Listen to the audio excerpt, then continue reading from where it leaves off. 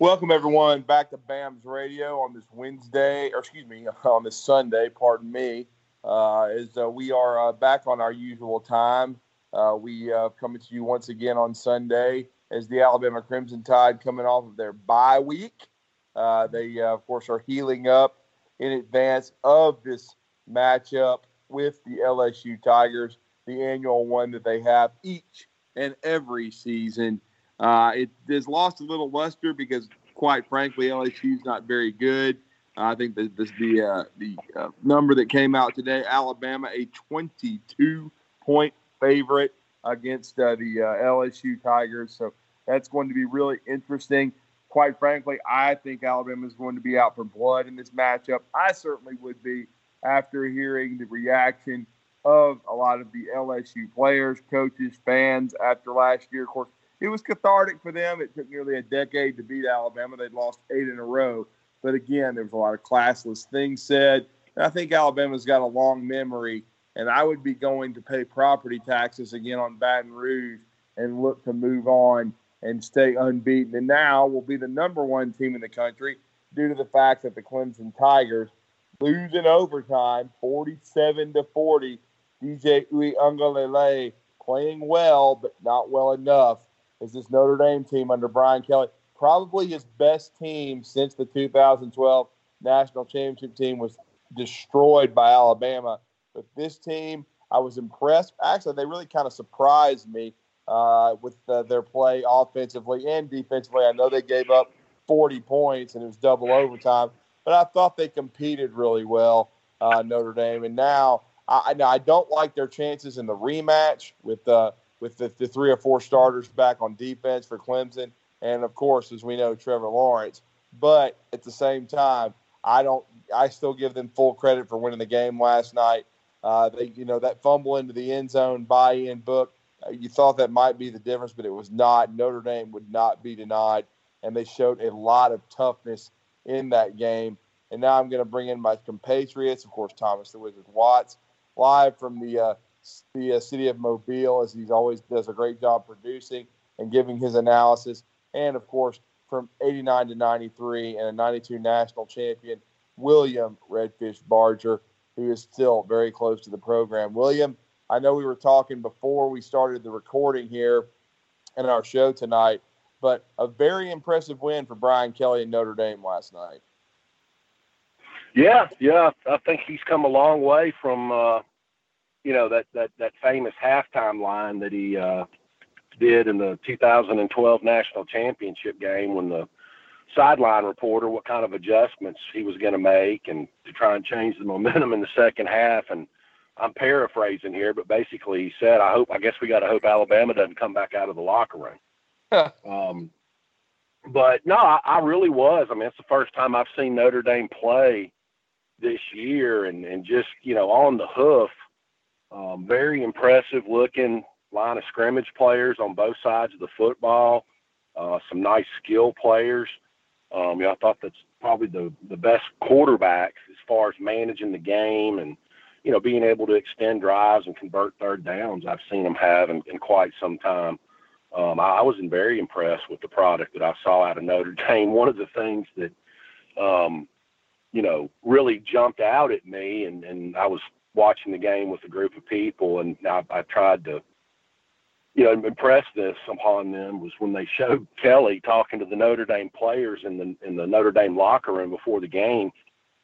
Some of them said, hell, that's the same locker room that Ara Parseghian operated out of. And I said, well, the way Notre Dame is with their academic requirements, I don't think they recruit a lot of guys on an annual basis that are, impressed with shiny, sparkly things, but they do take, tradition kind of to a new level. I mean, that thing just looks like an antiquated dungeon.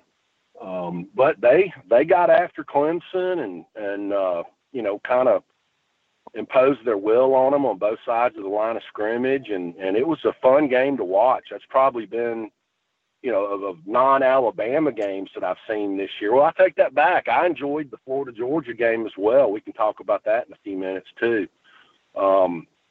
But yesterday was really the first chance I've had all year just to sit down and watch a bunch of other teams, And I had no idea that Reverend Hugh Freeze had Liberty University 6-0 as well. So I got to learn a lot about college football yesterday with Alabama and Auburn both having bye weeks.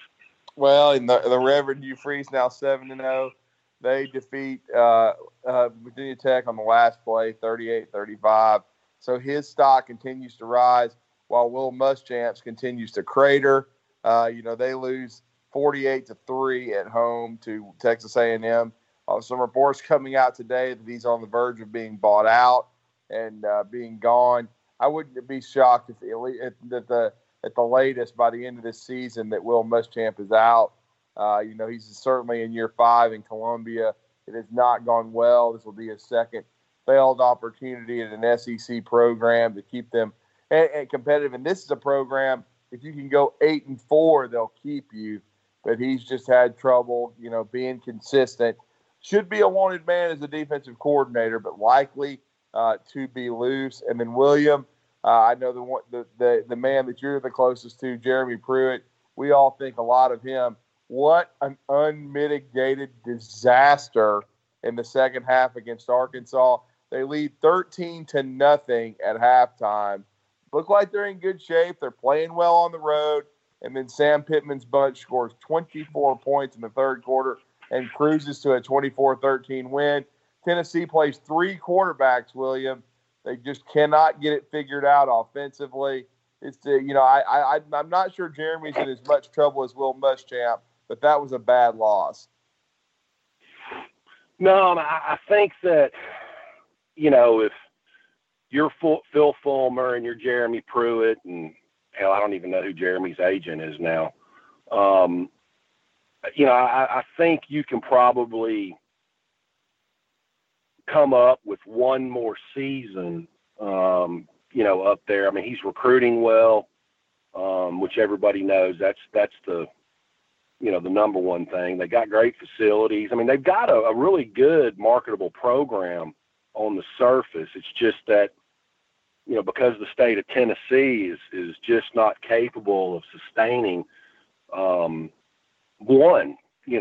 flagship university. I mean, I think if you really wanted to, the state of Alabama could probably sustain Alabama and Auburn, maybe not as national championship contenders, but you could have a pretty good team if you really never left a 200-mile radius from Birmingham, Alabama, up to Nashville, over to Memphis, back through Mississippi, Atlanta, down to the Gulf, the Panhandle of Florida.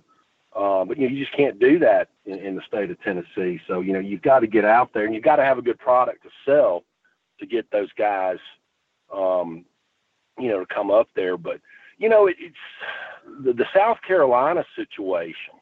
And I think you made a great point, Drew. Yeah, if you go 8-4, I think even 7-5, if you can slip up on Clemson or North Carolina or Georgia or Tennessee or Florida on an annual basis, they've got a long level of patience up there in Columbia. They've got great facilities. They've spent a ton of money on stadium expansion, a new indoor practice field, a new weight room, football facility. It's just one of those places with just the other universities that surround them. It's just a tough place, kind of like in Arkansas. It's a tough place to win at.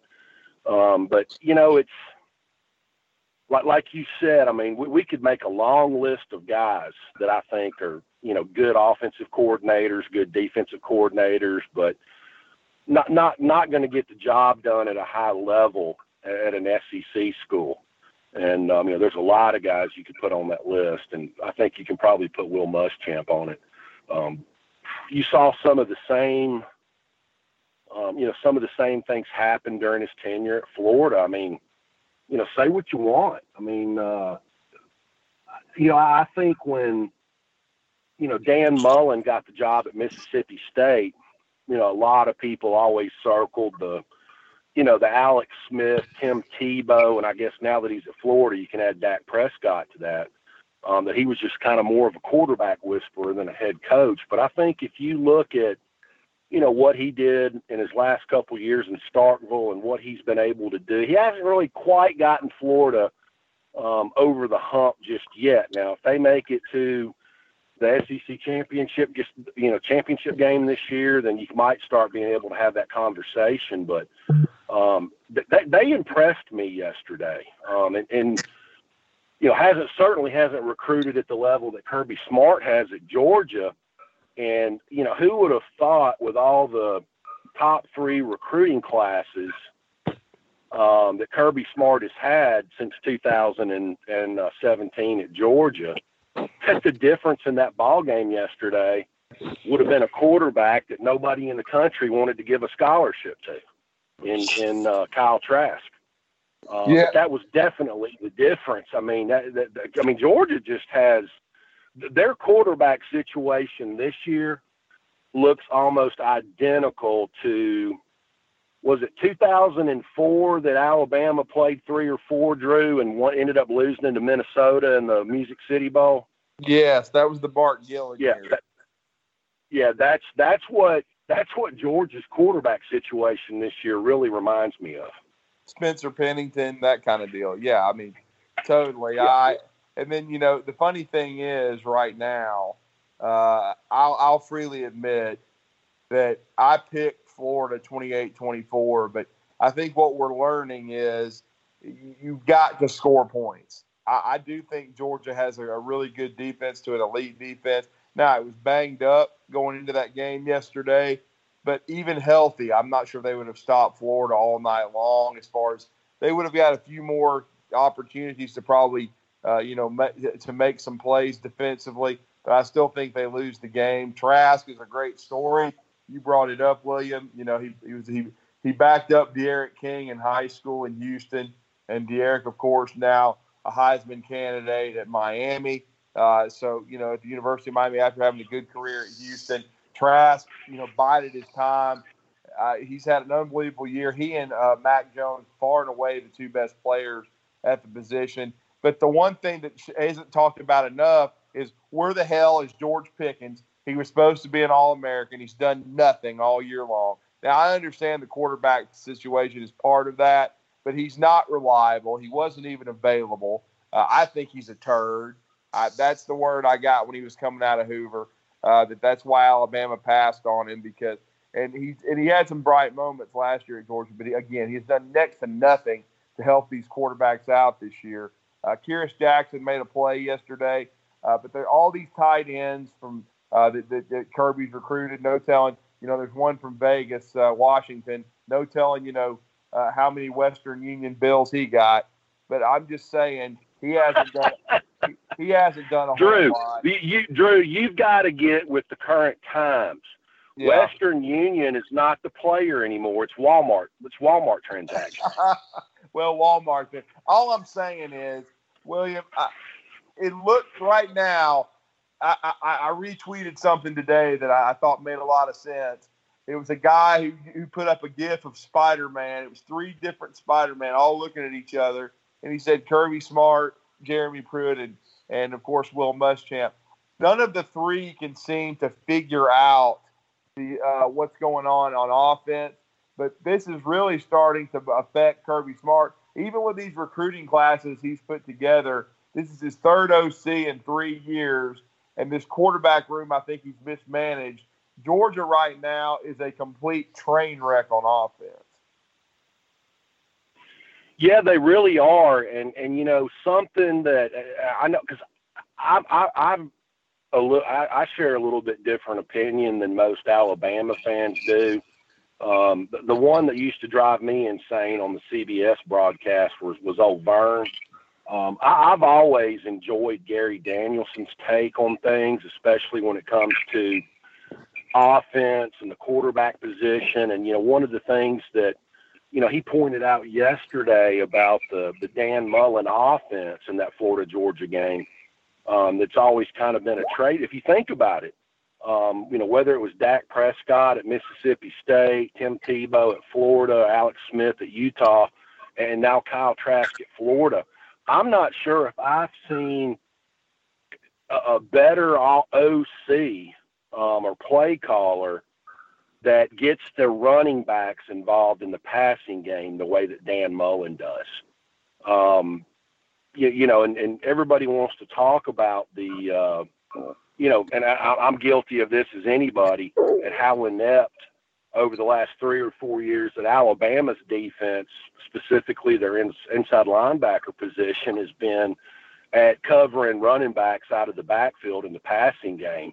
Well, I don't know if I've ever seen Alabama do half as bad at that as what Georgia did yesterday versus Florida. I mean, those backs were running wildly wide open all day long.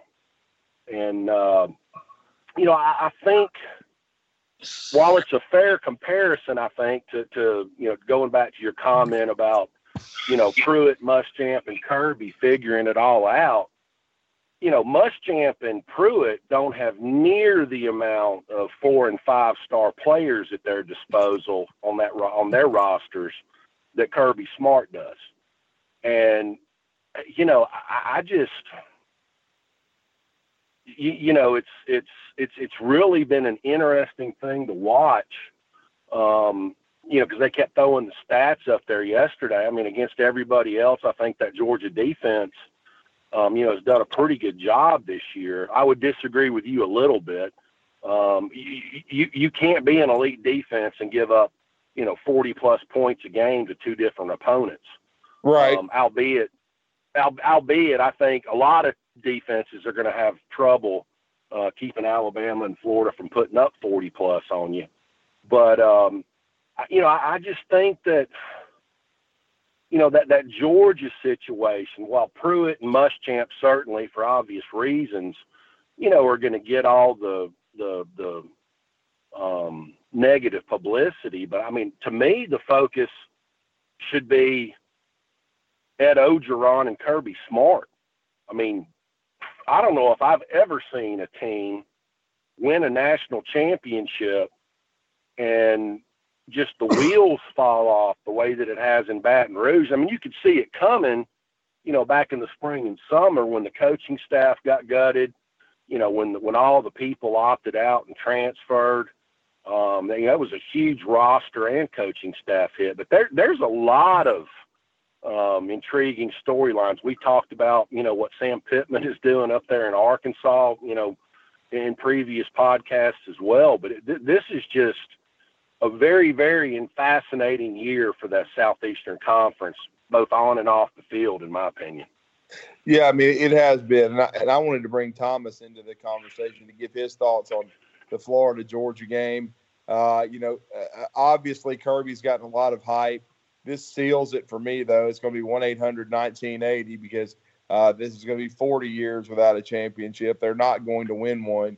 And again, the injuries have played a part the last 2 years. They've now got Scott Cochran curse a little bit. But still, I've got to – this was a huge game for Dan Mullen because I felt like if he blew this, he might not get over the hump, but he did not. His team played well.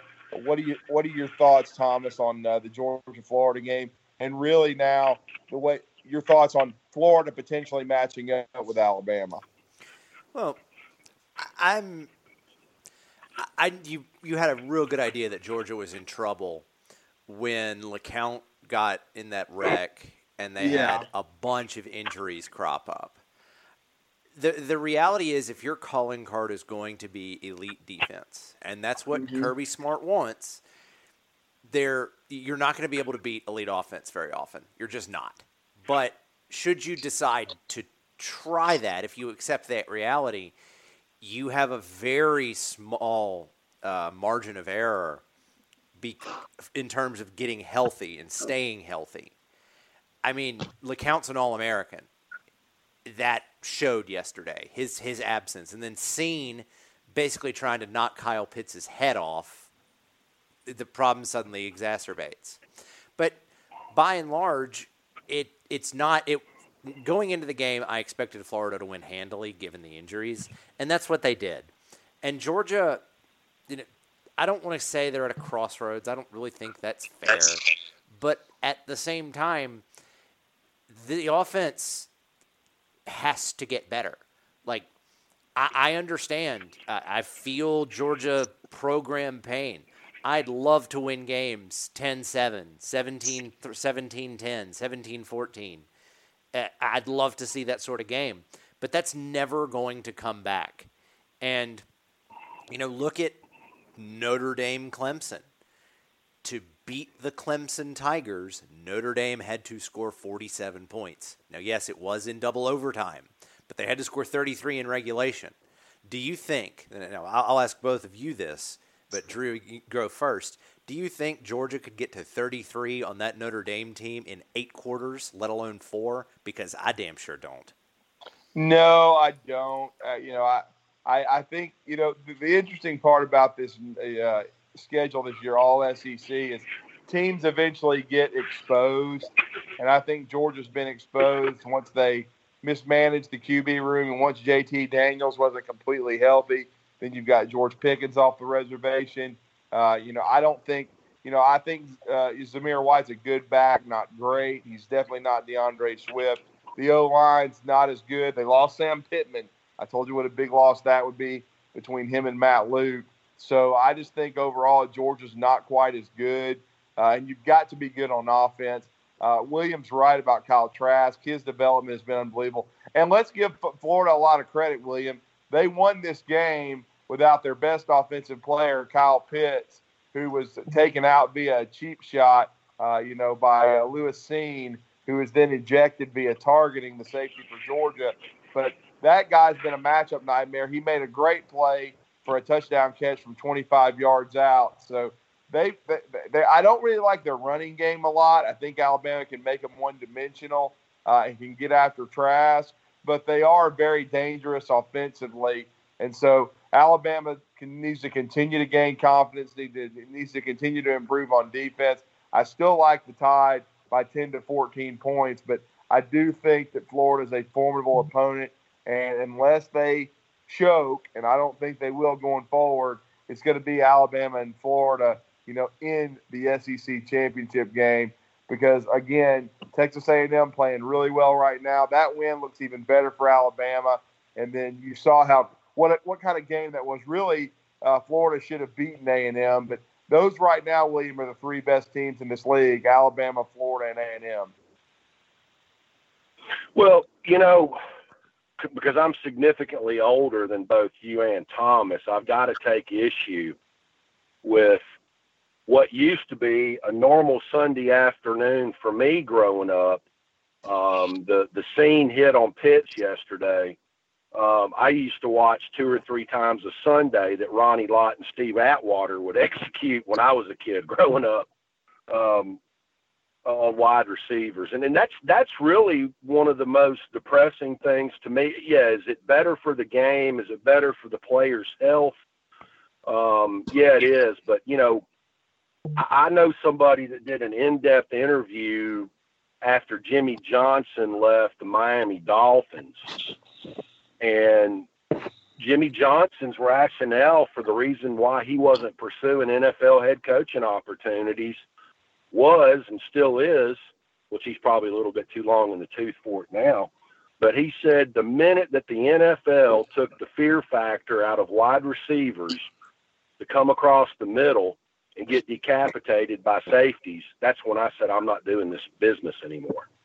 And so as bad as it was, and that was as nasty of a hit on a wide receiver as I've seen. I mean, both of those guys, the lights were turned out before they hit the ground. Mm-hmm. But that was such a big part of this game for so many years. I just kind of sat there and was reflecting on it while it was going on. But going back to the ineptitude of the Georgia offense, we're talking about it this year, with Spencer Bennett and the Mathis kid and maybe a healthy JT Daniels. I mean, let's don't forget a guy that, I would think probably after his freshman or sophomore season at Georgia was a Heisman Trophy candidate, with Jake Fromm at quarterback last year in the SEC championship. Excuse me. Yeah. No, wait. Yeah, Jake was back when he was there last year, yeah. Yeah, last year. I mean, Jake Fromm, all those good running backs, a Sam Pittman-led offensive line, and a lot of good wide receivers.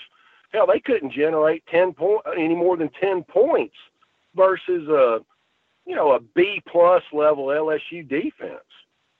So, go ahead. I'm sorry. No, I agree. And well, what's being held over Kirby's head is Justin Fields and his development at Ohio State, and he never got on the field a ton for Georgia, and so he chose Jake Fromm over Justin Fields. And right now, if he'd won a national championship, there wouldn't be a whole lot said, but he did not. And now Justin Fields has got a chance to win a Heisman, win a national title. Georgia's starting to backslide, so that's really what's being used against Kirby. So we'll see, where that goes from here. But I wanted to circle back to and this is in relation to Alabama and their chances of getting into the playoff and seeing these teams down the road. I'm going to tell you what, William, I wanted to go back a little bit to the Notre Dame because everybody knows I hate Notre Dame. I do. I've always couldn't stand them, but I got to give them a lot of credit. I mean, I ripped them all week long going into this game, but you have to own something, and you got to give them a lot of credit for what they did. Ian Book doesn't have tremendous arm talent, but he's a 4-year starter, William, at Notre Dame. You already lauded him earlier in the show. He has excellent mobility. He rushed for 68 yards last night, and then he threw the ball for over 300. He's really kind of a gamer kind of guy. But I was really impressed with some of their skill players as well, man. I mean, they've got a senior receiver, Javon McKinley, who is from Corona, California. He made tremendous catches last night. I was shocked when I found out he didn't have any touchdowns, but that dude was a beast. And then I love their tight ends. Notre Dame's always freaking got tight ends. And the freshman they've got from Kentucky, Michael Mayer, that guy's a baller, 87. He made several nice plays. And then, of course, the one and only, and I had seen this kid early against Duke, but he really showed out last night, Kyron Williams. That guy's a special back, William. And you already talked about they usually have a good offensive line. That's a pretty good offense Notre Dame's got. Yeah, it is. And while 87 for Notre Dame isn't Mark Bavaro, he better be glad that somebody by the last name of Barger isn't the O-line coach up there, because he'd be my left tackle. And you're right, man. They always, it's just that part of the country. Well, Thomas warned us about the Husky. But no, and here again, while we've been, beating on Will Muschamp and Kirby Smart and Jeremy Pruitt, I had to spend the better part of my Sunday talking my mother off of the ledge between the presidential election and Michigan getting, shit rocked by the Indiana Hoosiers. I'm starting to wonder if we don't need to throw Jim Harbaugh into the mix here, albeit he's not a coach in the SEC. But, I mean, could the Thanksgiving weekend matchup between Michigan and Penn State, the way those two programs are trending right now, is it a loser leave town match between Harbaugh and Franklin? Wow.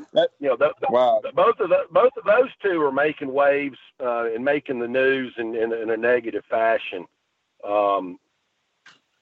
There's a lot of interesting stuff, and here again, you or Thomas one, educate me. I'm sitting there watching, highlights last night. When did the Pac-12 renege on their pledge to not play any games this year? I must have missed that memo. Well, I mean, they had a couple of COVID cases, so they canceled 2 games, and they're not going to try to make them up. And so they're doing is crippling themselves, giving themselves a chance to make the playoff. I mean, I think Oregon's probably their best bet, but that. But now, Drew, did they change course before or after the Big 12? I mean, the Big 10 did. Well, they didn't put out their plan until after the Big 10 did, and so they got some of the same ridiculous protocols. And honestly, Cal Berkeley, they should have played. They only had one asymptomatic case, and they canceled their game. So it just seems ridiculous to me. But I will say this, if you're the ACC, if you're the SEC, I mean, you don't care because it just gives you more opportunity as far as like right now Notre Dame's got to feel good because personally, I mean, I may be wrong again, but I think Clemson's going to be very difficult to handle in the rematch for them. But say it's a close game, they're probably still going to get in the playoff. So there you go. Well, let me ask you this, because I don't concern myself with the COVID protocols in real life, much less on the football field. So if Trevor Lawrence was healthy enough to be on the sideline yesterday, what part of the protocol process was he not passable on to play? Well, it was the heart stuff, the myocarditis, the testing. He wasn't going to be able to get through all that before the ball game. At least that's what was said by Dabo Swinney. So, but I will say this, hell, I made this only half jokingly. As well as DJ Uiagalelei played, he'll be the front runner for the Heisman next year. I mean, he threw for 430 yards last night and was unbelievable, and even in a loss, and played really well. So they've got the next guy, but they'll have him back. They'll have 3 or 4 defensive starters. And I will say this: I know he's your former teammate's son, but I know they had extended him a walk-on opportunity. I wished Alabama had offered a scholarship to Nolan Turner. He's an outstanding player. I really they did, Drew, but it was at the 12th hour, and he kind of Nick Saban flew the helicopter to Vestavia High School and pulled him out of class. One of my former teammates is on the coaching staff up there, and he did extend a full ride offer, but the damage had already been done. Gotcha. I completely understand that. Well, but I want to now. I'm going to bring Thomas back into the conversation. Sorry guys, I'm dog sitting this weekend, so I was the one interrupted with the dogs instead of Thomas. But I wanted to ask Thomas about we need to focus on LSU now because we were talking about Notre Dame, we talked about Clemson. We both think that Alabama matches up. After watching that game, it was a great football game. But it made me think Alabama's got better personnel and got a bigger upside than both of them. But now they get a chance to play LSU. This looks like a complete mismatch on paper. I know LSU, that Miles Brennan looks like he's doubtful. I don't care if he plays. I think he'll be a statue and not be 100% healthy, and Alabama will have a chance to really make hay. But, Thomas, this looks like probably the biggest mismatch in this Alabama-LSU rivalry since Nick Saban came to Tuscaloosa. I think this is a bigger mismatch than the 2007 game, which Alabama played LSU off their feet. Yeah, Drew, I'm going to be honest. It might be, even with Nick Saban coming to Baton Rouge being such a huge talent, such a huge mismatch. The line started out at Alabama by 21. Some places have it bet up to 23.5. Honestly, I think that's low. I think that Alabama, the thing that could slow Alabama down was potential health issues. And we kind of saw the team grind down a little bit towards the end of the first chunk of the season. That's to be expected. It happens every year. And this is, with all SEC schedules, it is a grind. So now Alabama's had a chance to kind of recharge their batteries, go over what they did well, what they did poorly throughout the first part of the year, and work on that a little bit. LSU just doesn't have it. The losses have proven too much. The circumstances with coronavirus didn't let some of LSU's talent develop to the point that they're going to be able to play anything close to the 2019 level. LSU's defense is straight bad. I mean, they are Ole Miss defense level bad. They are not going to – the only way Alabama gets stopped is a turnover. Otherwise, it's going to be up and down the field, Alabama doing whatever they please. I would honestly expect a heavy dose of run from Alabama just to get the game over with. But on the other side of the ball, even when you talk about Alabama and LSU, the LSU offense is not very efficient, even with Miles Brennan. It's either going to be a 40-yard bomb to one of their solid wide receivers or a 3-and-out. Now, if TJ Finley plays, it's going to be a 10-yard overthrow or an interception or a 3-and-out. Huh. I think LSU is in trouble. And to echo a point you made earlier, Alabama's going to remember the Ed Orgeron, we came in here, roll tide, F that, we own this place, whatever I'm paraphrasing his post-game commentary from the game last year. I am sure that's up all over the facility. So Alabama's going to come for them, and I hope they do. I have Alabama winning big. I would take Alabama up to about 30 in this game. It's going to get ugly quick. Well, I mean, potentially, I agree with you. I think I think Alabama is going to come out with a chip on their shoulder. I'm glad that they got a bye going into this game to get healthy. William, we got to talk about it though. This is the one story of the weekend. He let some of the players go home. Trey Sanders goes home to his near his hometown in Florida. His brother driving the vehicle. There is a multi-car accident. Trey Sanders is involved. He was airlifted as a precaution. Hearing non-life-threatening injuries, but I am hearing that he's going to be out for the season. Potential, broken bones, could be a broken pelvis. Doesn't sound like he's going to be able to make it back. A full recovery should probably be expected. But again, he's going to have to – it's going to be one of those things we probably won't see him until the spring. Couple of tough years for him because he's coming off his best game, 12 carries for 80 yards against Mississippi State. Your thoughts on what Alabama's going to do? We know that Najee Harris is having I think is the best year in the country, and we didn't really talk about it, but Travis Etienne, Notre Dame held him to about 30 yards rushing yesterday. Now, he did have 57 receiving, but he didn't have a huge game. So, to me, it cements Najee right now, the best back in the country. Brian Robinson has had some hamstring issues, has been limited. Now, no Trey Sanders. We'll see if it's going to be Roy Dell or Jace McClellan. But your thoughts on the Trey Sanders injury? Yeah, I mean, the story that I got, Drew, promise I don't have COVID. It's the ragweed. It's the story that I got was that he was going to be done for the season, and the broken pelvis theory was floated to me. Excuse me.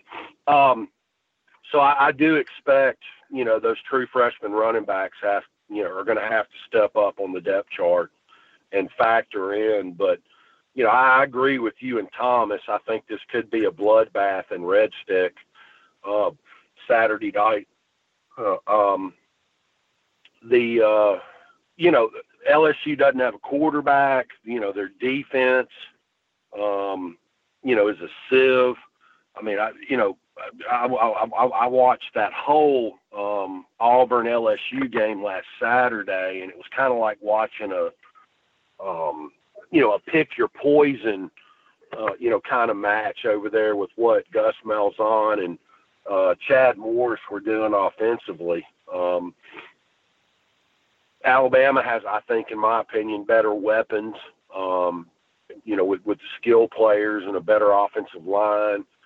I think LSU does have some good wide receivers, but they got a suspect offensive line, and the quarterback position is probably, a big of a revolving door type deal as Georgia's is. So, could Alabama potentially beat LSU by 30-plus points? Absolutely. We'll have to wait and see how that plays out. I'm in agreement with whichever one of y'all said it. If they don't score on a drive, it's going to be to, a turnover. It's, again, I have to look at the hard evidence. What was the final point spread with Alabama versus Mississippi State? 30, 25? I think it was 32. Yeah, 31 or 32. Yeah, I mean, Mississippi State beat the brakes off of LSU in the first game of the season. I mean, that was when, everybody was, lauding KJ Costello for what he did. But I agree. I mean, I think, if you want to put a quarterback out there, versus this Alabama defense, which is, struggled early, made some slight improvements, some baby steps. But if you want to hurt Alabama's defense, you've got to have a dual threat quarterback, and Miles Brennan certainly isn't that. Their other guys, aren't threats to run either. So, I think this is, the revenge factor. I agree with Thomas. There's probably going to be some quotes from LSU's locker room in Bryant-Denny Stadium from last November plastered up all over the football complex this year. But I don't necessarily know how much that's going to play into it, but I think we've talked about it on this show before. It's always been interesting to me as to what age group you talk to with the Alabama fan base as to who is the biggest rival. If you talk to an age group that's 60 plus, it's going to be Tennessee. If you talk to an age group that's 35 to 50, it's going to be Auburn. If you talk to an age group that's 20 to 35, it's going to be LSU. And in my opinion, that's what trickles down into that locker room still currently.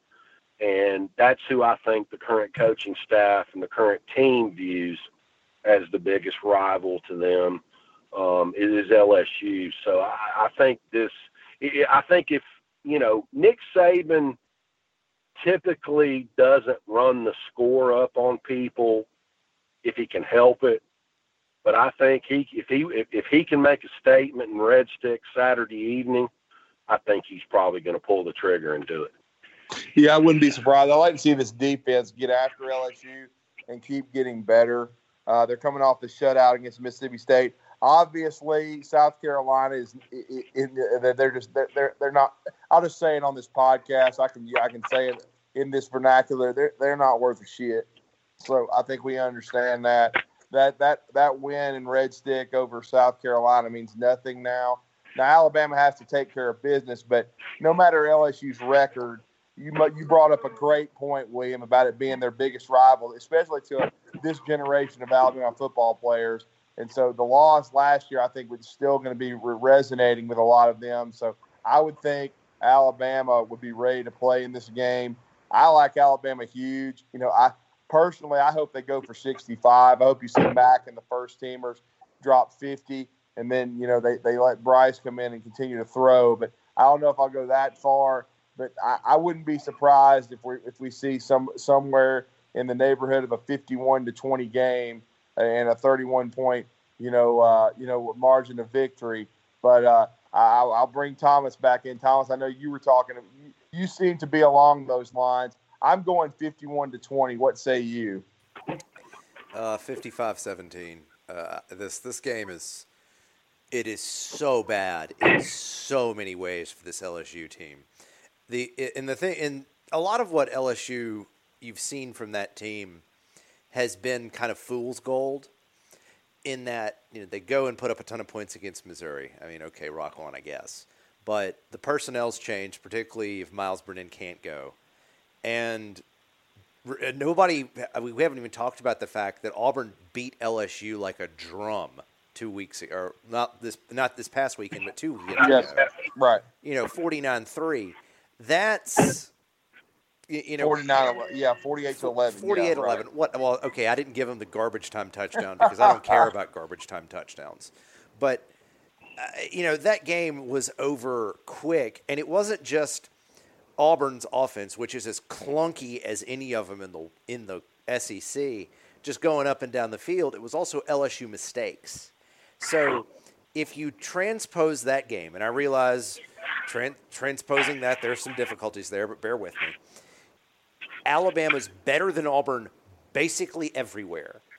And there's nothing except I think Alabama's defense will give up a couple of plays that makes me think LSU will have anything close to consistent success. So I'm pretty confident that this is going to be a really big win for Alabama. And, William, do you see Alabama able to hit the 50 mark?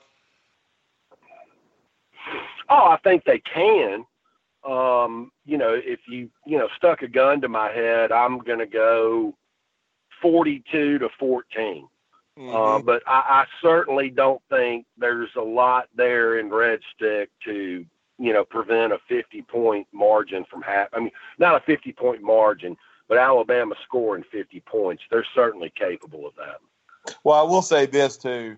If Alabama continues to win and be impressive and is undefeated, number one in the country now, the SEC, the only way, though, they're going to get two teams in the playoff, even with the struggles of the Big Ten and the Big 12 and the Pac-12, in my opinion, is that if Alabama loses the SEC championship game, or A&M has one loss and they don't choke and they run the table. Because to me, if Florida loses to Alabama and has two losses, they're not getting in. But A&M, they've got to hope that Clemson does not come back and beat Notre Dame, because if that happens and it's a great game, then you could see Clemson and Notre Dame both getting in. And if that happens, then I think A&M would be left out, though their only loss would be to number one ranked Alabama. I'm still not sure they would get in over Clemson and Notre Dame. But if Notre Dame were able to pull off the sweep and knock Clemson out of it, then I think you could see two SEC teams with Texas A&M and Alabama getting in. And that would be an interesting rematch, too, if that was the 1 and the 4. If A&M was the 4 and they got a rematch with Alabama. I still don't think the Aggies match up real well with the Tide. I think the Tide has a better football team overall. And then we have to see, hey, is Jalen Waddle going to be back? I would be shocked, but there's people hinting that the injury could allow him to return by the playoff. I don't think we see him by the SEC championship game. I'd still have to, see it to believe it for the playoff, but I still like Alabama's chances against A&M. But if the SEC wants, two teams, they've got to hope that Notre Dame can sweep Clemson. Maybe they can. I just don't like their chances in a rematch with Clemson getting some starters back on defense, and then Trevor Lawrence, who, of course, Uiagalelei played really well the last 2 weeks. But, I still think Trevor Lawrence and his abilities could help them, get a win over ND. But, again, I was already pleasantly surprised by Notre Dame yesterday. I did not think they had the firepower, even with Uiagalelei. I thought Clemson would win that game by 10 or more. They did not. So credit to Brian Kelly and Notre Dame. And, hey, if whoever's listening to this podcast, hell just froze over because I gave Notre Dame some credit. But, I mean, I really did. I thought they were a pretty good football team. Let me jump in real quick, Drew. So the thing between Clemson and Notre Dame is the defensive folks. I don't know how Trevor Lawrence could be that much more productive than DJ Uiagalelei. But for Alabama fans, here should be the focus in my mind. Alabama has to win out and run the table. Because if Clemson beats Notre Dame, and Ohio State's going to keep rolling. I mean, the Big Ten is a mess, but Ohio State's just been a step better throughout. And it's only been 2 weeks, but bear with me. Should Clemson win, the 2-3 matchup becomes Clemson-Ohio State. And whether it's Texas A&M or it's Florida or it's whoever for 4, I don't really care. That's not the point. The point is Alabama makes the path to a national championship a lot easier if you assume that Clemson-Ohio State matches up in that 2-3 game. Because for all of the warts that Clemson has shown as they've had defensive issues and their offensive line struggling to block effectively with Travis Etienne, they still have an insanely high ceiling because of some of their pieces. Ohio State's very similar.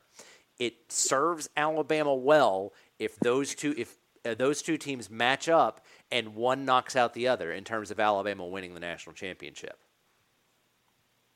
Yeah, I mean, you make some valid points, no doubt about that. It's just going to be interesting. I just think that really some of these teams are starting to separate themselves. You look at Alabama. I still think they've got the most upside of any team I've seen. Clemson looks good, but not unbeatable. And you make a great point. There's not much more that Trevor Lawrence could have done that Uiagalelei did. Okay, so that's a really good point there. But the defensive starters could make a difference. But again, you look at Notre Dame, you look at Clemson, you look at Alabama. I need to see more of Ohio State. I really don't know. So far, their defense looks like it's been a little shaky, but I'll freely admit I haven't watched a whole lot of them. But when you look at those other three leagues, the Big Ten, who I've been calling the JV, the Freshman League, the Pac-12, and even the Big 12, who's really – they've almost erased all their teams from consideration. When you look out of those three leagues, Thomas, to me, Ohio State is the only one that might have a chance to be in this dance. I think Ohio State's there, and there will be people, even though I disagree with it, there will be a push for Oregon to make it should they go undefeated. Frankly, I think if Oregon and Alabama played where Oregon got to play 6 games and it's 2 6-0 teams, so they have pretty much the same experience, I think Alabama would win by 30. But neither here nor there. Mm-hmm. Well, I mean, we'll just have to monitor it going forward, no doubt about it. But we all like Alabama big in this matchup because guess what? The game's played in the trenches. Alabama's O-line is 10 times better than the LSU, and who Mike DeTillier said on my show last week was soft as Charmin. So Alabama's got the advantage along the offensive lines. The defensive lines, LSU's has just been bad. They have not been good. Alabama's D-line is getting better. It certainly hasn't been flashy, but Fedarian Mathis has played well lately. We've started to see, Byron Young, Williams mentioned him. He's played well. So Alabama should have the advantage there. LSU secondary, with Stingley or without, has been bad. Alabama's is getting better, though it is young. And then the linebacker corps, so I'm still going with Alabama there. So, and then we all know Alabama offensively checks off all the boxes. They got the advantage when you match up the quarterbacks, when you match up Najee Harris, who they couldn't tackle last year, when you match up Alabama's receivers, even minus Jalen Waddle. I don't give LSU an advantage on in any way personnel-wise in this game. So to me, it all comes down to mental approach and being ready to play. And if Alabama's ready to play, they are going to kick the hell out of LSU in Red Stick and then keep Alabama undefeated with a chance to get to the college football playoff during this all SEC portion of the schedule. But I like Alabama huge. I think Najee Harris is going to have a big game, 100-plus yard, contest. And I like Mac Jones. He's going to have to start one up in, Kyle Trask. They're both going to be front runners for the Heisman. So this is going to be big for Mac to come out and play well. But if they keep him clean, he will dissect LSU. Again, I'm going back 51-20. I know Thomas likes 55-17. William likes Alabama 42-14. So we all like Alabama to staunchly rip LSU. And thoughts and prayers go out to Trey Sanders, who, as we said, he was injured. Looks like some injuries that will probably keep him out of the rest of the season. Should be back in the spring competing, for that running back spot. But again, he will be out. So he puts a lot of onus on Brian Robinson to back up Najee. And then going to be interesting to see who earns the trust of the coaches first. Is it going to be Roydell Williams? Is it going to be a Jace McClellan? I don't think it'll be Kyle Edwards, so it'll be one of those two. Will they get work into the lineup, even potentially in Baton Rouge? So we'll see about that. But it's been a great night, BAMS Radio. I hope everybody's enjoyed it. Right now, as we speak, I've been kind of monitoring this, guys, while we've been talking. 2-minute warning. 34-31, the Dolphins leading the Arizona Cardinals, but the Arizona Cardinals are driving. They may be about to attempt a field goal to try to tie this game up. But Tua Tagovailoa in his second start, 20-28, 248 yards, 2 touchdowns. Kyler Murray, 21-26, 283 and 3 touchdowns. So both of them have played well, and we'll see if Tua and the Dolphins can pull out this road game over Arizona. But a heck of a game there as well. But I hope everyone's enjoyed BAMS Radio tonight. For Thomas Watts, for William Redfish Barger, and for Drew DeArmond, Good night, everybody, and we'll come to you next Sunday reviewing hopefully a resounding thumping of the Bayou Bengals and Red Stick for Alabama. Good night and roll Tide.